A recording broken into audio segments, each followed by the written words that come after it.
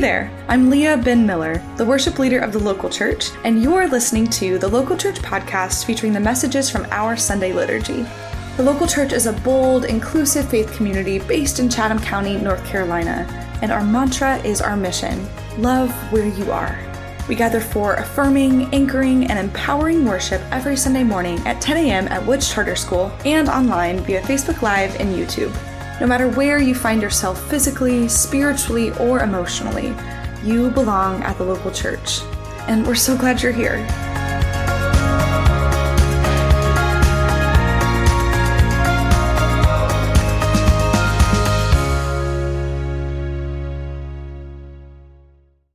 Our scripture reading this morning is from the Gospel according to John, chapter 4, verses 5 through 42. This is the story of the woman at the well. So Jesus came to a Samaritan city called Sychar, near the plot of ground that Jacob had given to his son Joseph. Jacob's well was there, and Jesus, tired out by his journey, was sitting by the well. It was about noon. A Samaritan woman came to draw water, and Jesus said to her, "Give me a drink." His disciples had gone to the city to buy food. The Samaritan woman said to him, "How is it that you, a Jew, ask a drink of me, a woman of Samaria?" Jews do not share things in common with Samaritans. Jesus answered her, "If you knew the gift of God and who it is that is saying to you, 'Give me a drink,' you would have asked him, and he would have given you living water." The woman said to him, "Sir, you have no bucket, and the well is deep. Where do you get that living water? Are you greater than our ancestor Jacob, who gave us the well, and with his son and his flocks drank from it?" Jesus said to her, "Everyone who drinks of this water will never thirst again, but those who drink of the water that I will give them will never be thirsty. The water that I will give will become in them a spring of water gushing up to eternal life." The woman said to him, "Sir, give me this water so that I may never be thirsty and have to keep coming here to draw water." Jesus said to her, "Go call your husband and come back." The woman answered him, "I have no husband." Jesus said to her, "You are right in saying I have no husband, for you have had 5 husbands, and the one you have now is not your husband. What you have said is true." The woman said to him, "Sir, I see that you are a prophet. Our ancestors worshipped on this mountain, but you say that the place where people must worship is in Jerusalem." Jesus said to her, "Woman, believe me, the hour is coming when you will worship the Father neither on this mountain nor in Jerusalem. You worship what you do not know. We worship what we know, for salvation is from the Jews. But the hour is coming and is now here when the true worshipers will worship the Father in spirit and truth. For the Father seeks such as these to worship him. God is spirit, and those who worship him must worship in spirit and truth." The woman said to him, I know that Messiah is coming, who is called Christ. When he comes, he will proclaim all things to us." Jesus said to her, "I am here, the one who is speaking to you." Just then his disciples came. They were astonished that he was speaking with a woman, but no one said, "What do you want?" or "Why are you speaking with her?" Then the woman left her water jar and went back to the city. She said to the people, "Come and see a man who told me everything I have ever done. He cannot be the Messiah, can he?" They left the city and were on their way to him. Meanwhile, the disciples were urging him, "Rabbi, eat something."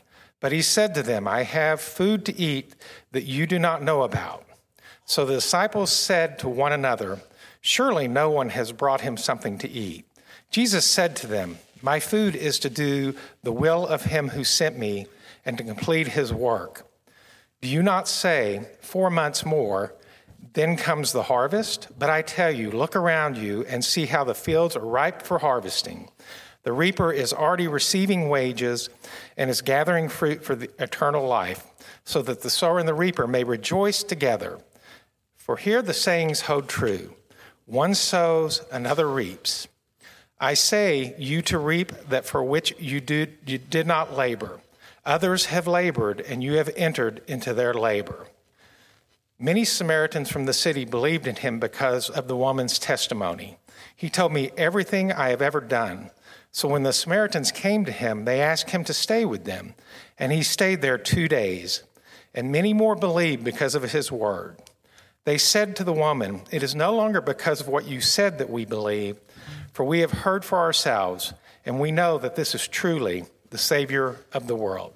This is the word of God for all of God's creation. Thanks be to God. Come drink of living water, never thirst again. Come drink of living water, never thirst again. Come drink of living water, never thirst again. Come drink of living water, never thirst again.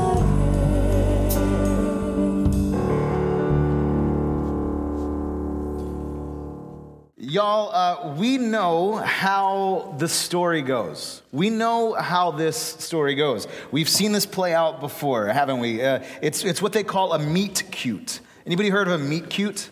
A meet cute? It's one of those chance romantic encounters that turns into something more. Anyone who's seen one of countless Hallmark movies, or Love Actually, or When Harry Met Sally, or read any romance novel, you know what a meet cute is. And we know how this story goes. In fact, that very same thing has played out at this very same place, here at Jacob's Well, the site of today's scripture that Dan read for us. There's been a meet cute there before. And in Genesis 29, it's the site where Jacob and Rachel hit it off. And some scholars believe it's also the site of other biblical betrothals, including that of Moses and Zipporah and Isaac and Rebekah. We know how this story goes, especially when a man shows up to this well in the middle of the day, and along comes a woman to fetch some water. They're the only ones there, and maybe they'll exchange some glances, make some small talk. Maybe she'll drop something. He'll help her pick it up. Their eyes will meet. They'll fumble awkwardly. They'll turn away quickly, embarrassed, but with a hint of a smile, and the rest is history. We know what to expect, right? Because we know how the story goes. And yet, that story is not this story. That's not what happens between Jesus and the woman at the well. This story is different in all kinds of ways. And as Jesus is prone to do, as the Bible so often does, it's meant to take our expectations and flip them on end. And we begin to see that the moment a sweaty, exhausted, worn-out Jesus opens his mouth to speak underneath a fiery sun beating down on him mercilessly, and says to this woman who's come alone to fetch some water, "Give me a drink. Give me a drink." God enfleshed, love made local. The Savior of the world is here, and his first words to this Samaritan woman express a vulnerability, a weakness, a need. And that should catch us off guard a little bit, sets us up to wonder if perhaps there's more going on here, and spoiler alert, there is. Maybe we didn't know the story as well as we thought we did. But before we get into all that, a quick word of welcome. My name is Brent. The great joy of serving as the pastor of the local church, and it's such a gift to be with you on this beautiful morning here. And we say three things every time, or we hope for three things for you every time you connect with the local church in any way. We want you to feel affirmed, anchored, and empowered. That is, affirmed in your belovedness as the child of God that you are, anchored in the good news that we share together each week, and empowered then to take that good news, to take your next faithful step toward the mission that God has for you, for all of us. And we say that mission is to love where you are, affirmed, anchored, and empowered by God's grace. Wherever you are on your spiritual journey or on no journey at all, you have a place here at the local church. We want you to know that. And we are more whole with you. You're more than welcome. you belong. So if you hear nothing else this morning, hear that. We can't wait to discover the ways that this community is transformed by your presence among us. If we haven't had the chance to meet yet, I would love to do that after the service. I'll be by the door. Would love to give you a fist bump, elbow, whatever you want. But we're so glad that you are here. If you're participating online this morning, not sure which camera, maybe that one. That one. Good morning. You're doing nothing wrong by being at home. Hope you have a lot of blankets this morning. We're glad that you are here to participate as well. It's the third week of the season of Lent, and as a refresher, Lent is the 40-day season in our church calendar in which we journey with Jesus toward the cross, toward the heartbreak and the hope of Holy Week and Easter. Lent is a season of preparation. It's a season of penitence. I like to think of it as sort of a spring cleaning for our souls. Definitely feels like spring this morning, right? It's the season in which we clean out the junk drawers of our hearts and freshen up the rhythms of our lives, reorganize our priorities so that we might turn again toward love, toward hope, toward life, toward possibility. To guide us in this season, we've been in a series called Seeking Honest Questions for Deeper Faith. Honest Questions for Deeper Faith. And it's a reminder, this series is, that Lent is a journey. And as we travel together each week, we'll come upon a different question that's rooted in the scripture, that's intended to open us up, intended to crack open our imaginations and change our direction and move us closer to the heart of God and deepen our faith. Our first question 2 weeks ago with Bishop Will Willimon was, who will you listen to? Last week's question was, how do we begin again? And if you missed either of them, they're up on our podcast feed. This week, our question is the one that we heard from Jesus just a little bit ago. Will you give me a drink? Will you give me a drink? How might this question quench our thirst this morning? How might this question break us open? See and live differently. As we begin, let's just be quiet for a moment.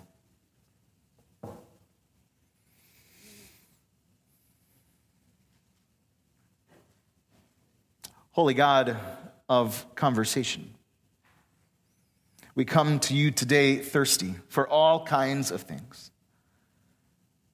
Maybe we're thirsty for hope. Maybe we're thirsty for good news. Maybe we're thirsty for a glimpse of you. So today we pray that you would move here like a current. Give us the courage to wade into your story with open eyes and open hearts. Give us the courage to drink this moment in. We are listening. We are deeply grateful. Come, Holy Spirit. Amen. Give me a drink, Jesus says, and in so doing, he immediately subverts our expectations. What kind of a Messiah has a need like that? But that's just the tip of the iceberg of things in this story that subvert our expectations, that tell us there's more going on here, that open our imaginations to new possibilities and new understandings that bring us closer to the heart of God. I'm going to share 3 of them this morning with you, 3 more subversions that upend our expectations. And the first is this, that Jesus is there at a well in Samaria at all. Dan did a great job reading, didn't he? Round of applause. Thanks be to God for Dan. That was a lot of words. And in fact, this is the longest recorded conversation between Jesus and another person. And I just want to first highlight the juxtaposition here with this story, between this story and the one that we heard last week, because that's a revelation all its own. If you were here last week, you'll remember we heard the story of Nicodemus, a Pharisee, that is a religious leader, an expert in the interpretation of Jewish law, who comes by night seeking Jesus, seeking him out to ask his big questions about life and faith. And we perhaps explored how perhaps Nicodemus was outgrowing his faith, responding to Jesus' invitation to begin again. But now, today's story comes in the very next chapter. That was chapter 3 of John. This is chapter 4 of John.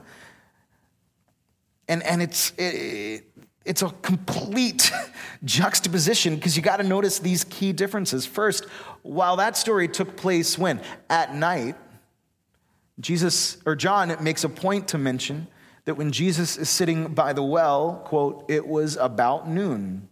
While in last week's story, Nicodemus seeks Jesus out, this week, the woman at the well just happens to meet Jesus. And in fact, it almost seems, doesn't it? You could make the case that perhaps Jesus seeks her out.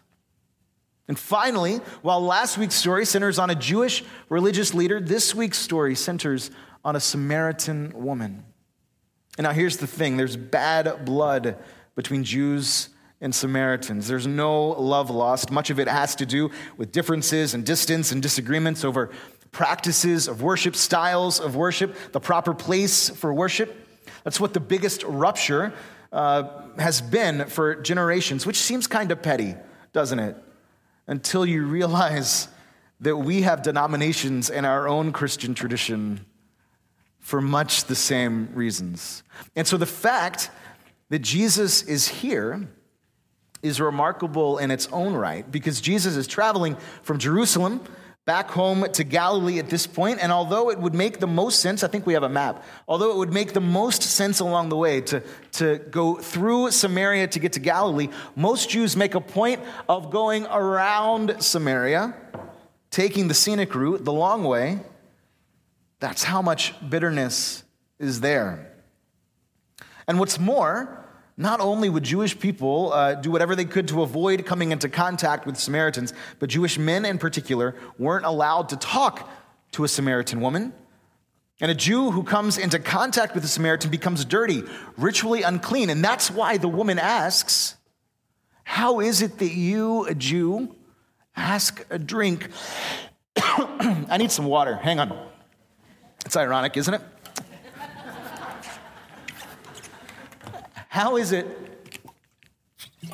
that you, a Jew, ask a drink of me, a woman of Samaria? And yet, Jesus makes the intentional choice to cross cultural and religious and societal lines to go through Samaria. Why? Well, remember how last week's story ended. John 3:16, remember that? About the way in which God loves the whole world, the whole cosmos.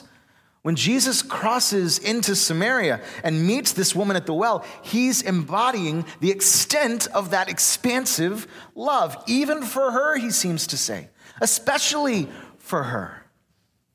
I was talking to Leah about this earlier this week, and she was marveling at the fact that this Samaritan woman is the one to whom Jesus first reveals his identity publicly as the Messiah. Not to somebody who's got it all figured out, not to the privileged, not to the powerful, not to someone with a perfect past or a squeaky clean image, or someone who has all the right religious beliefs, who checks all the boxes, perfect attendance on Sunday mornings, not even to a man who's much more likely to be believed, as men were, but to this Samaritan woman. It's as if Jesus is saying, my love is even for them, especially for them.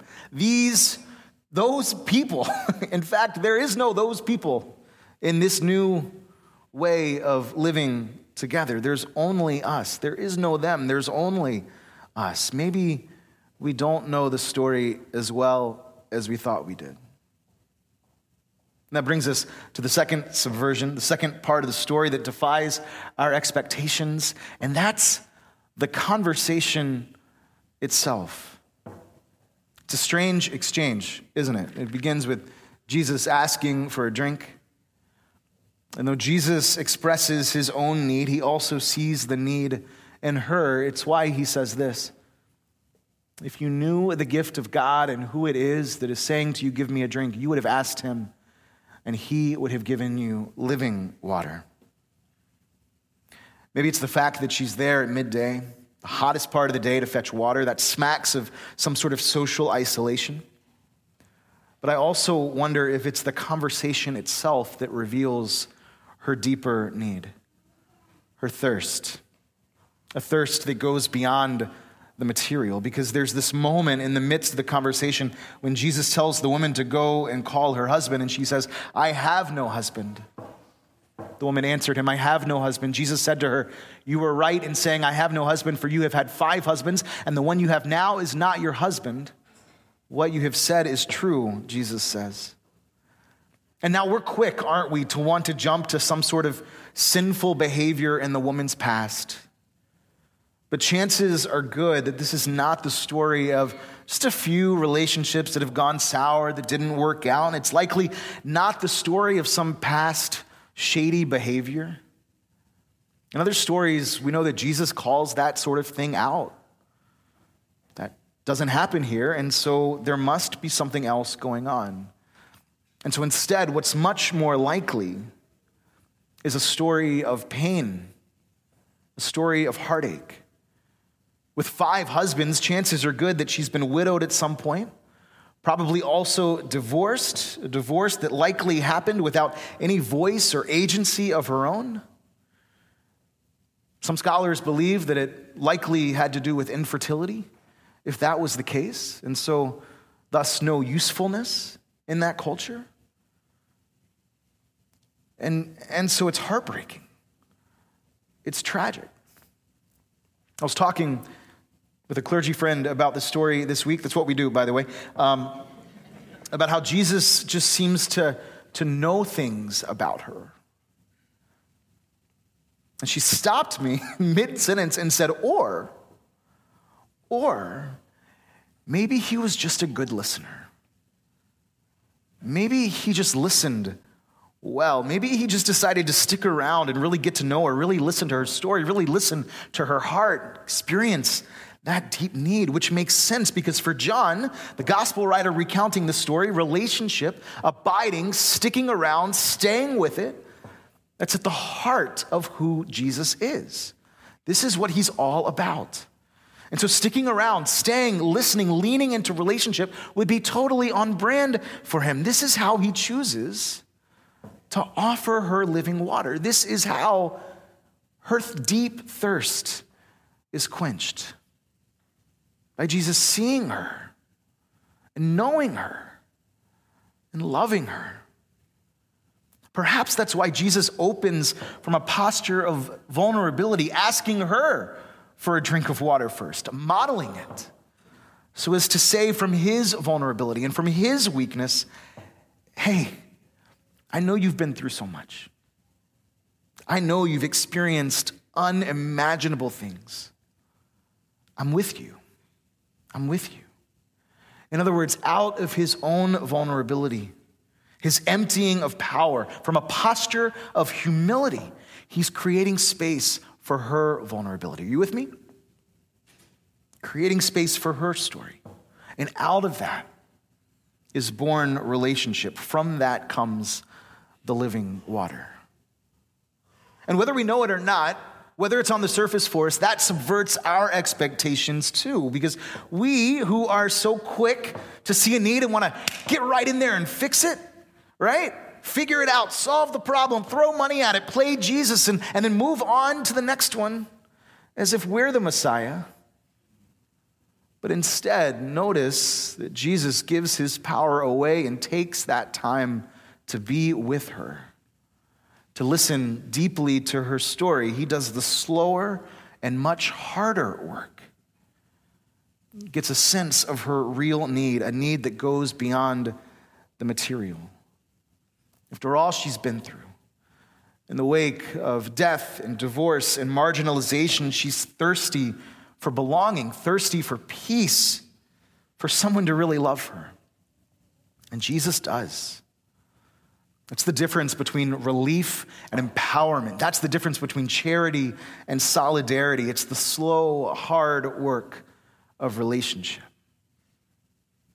When all that certain voices in the world seem to want to do is pull us apart and further entrench those vast chasms between religious groups and political parties and on, trying to convince us that the other is dangerous or evil or subhuman, playing on our worst fears to remain in power and keep us at each other's throats, Jesus just listens.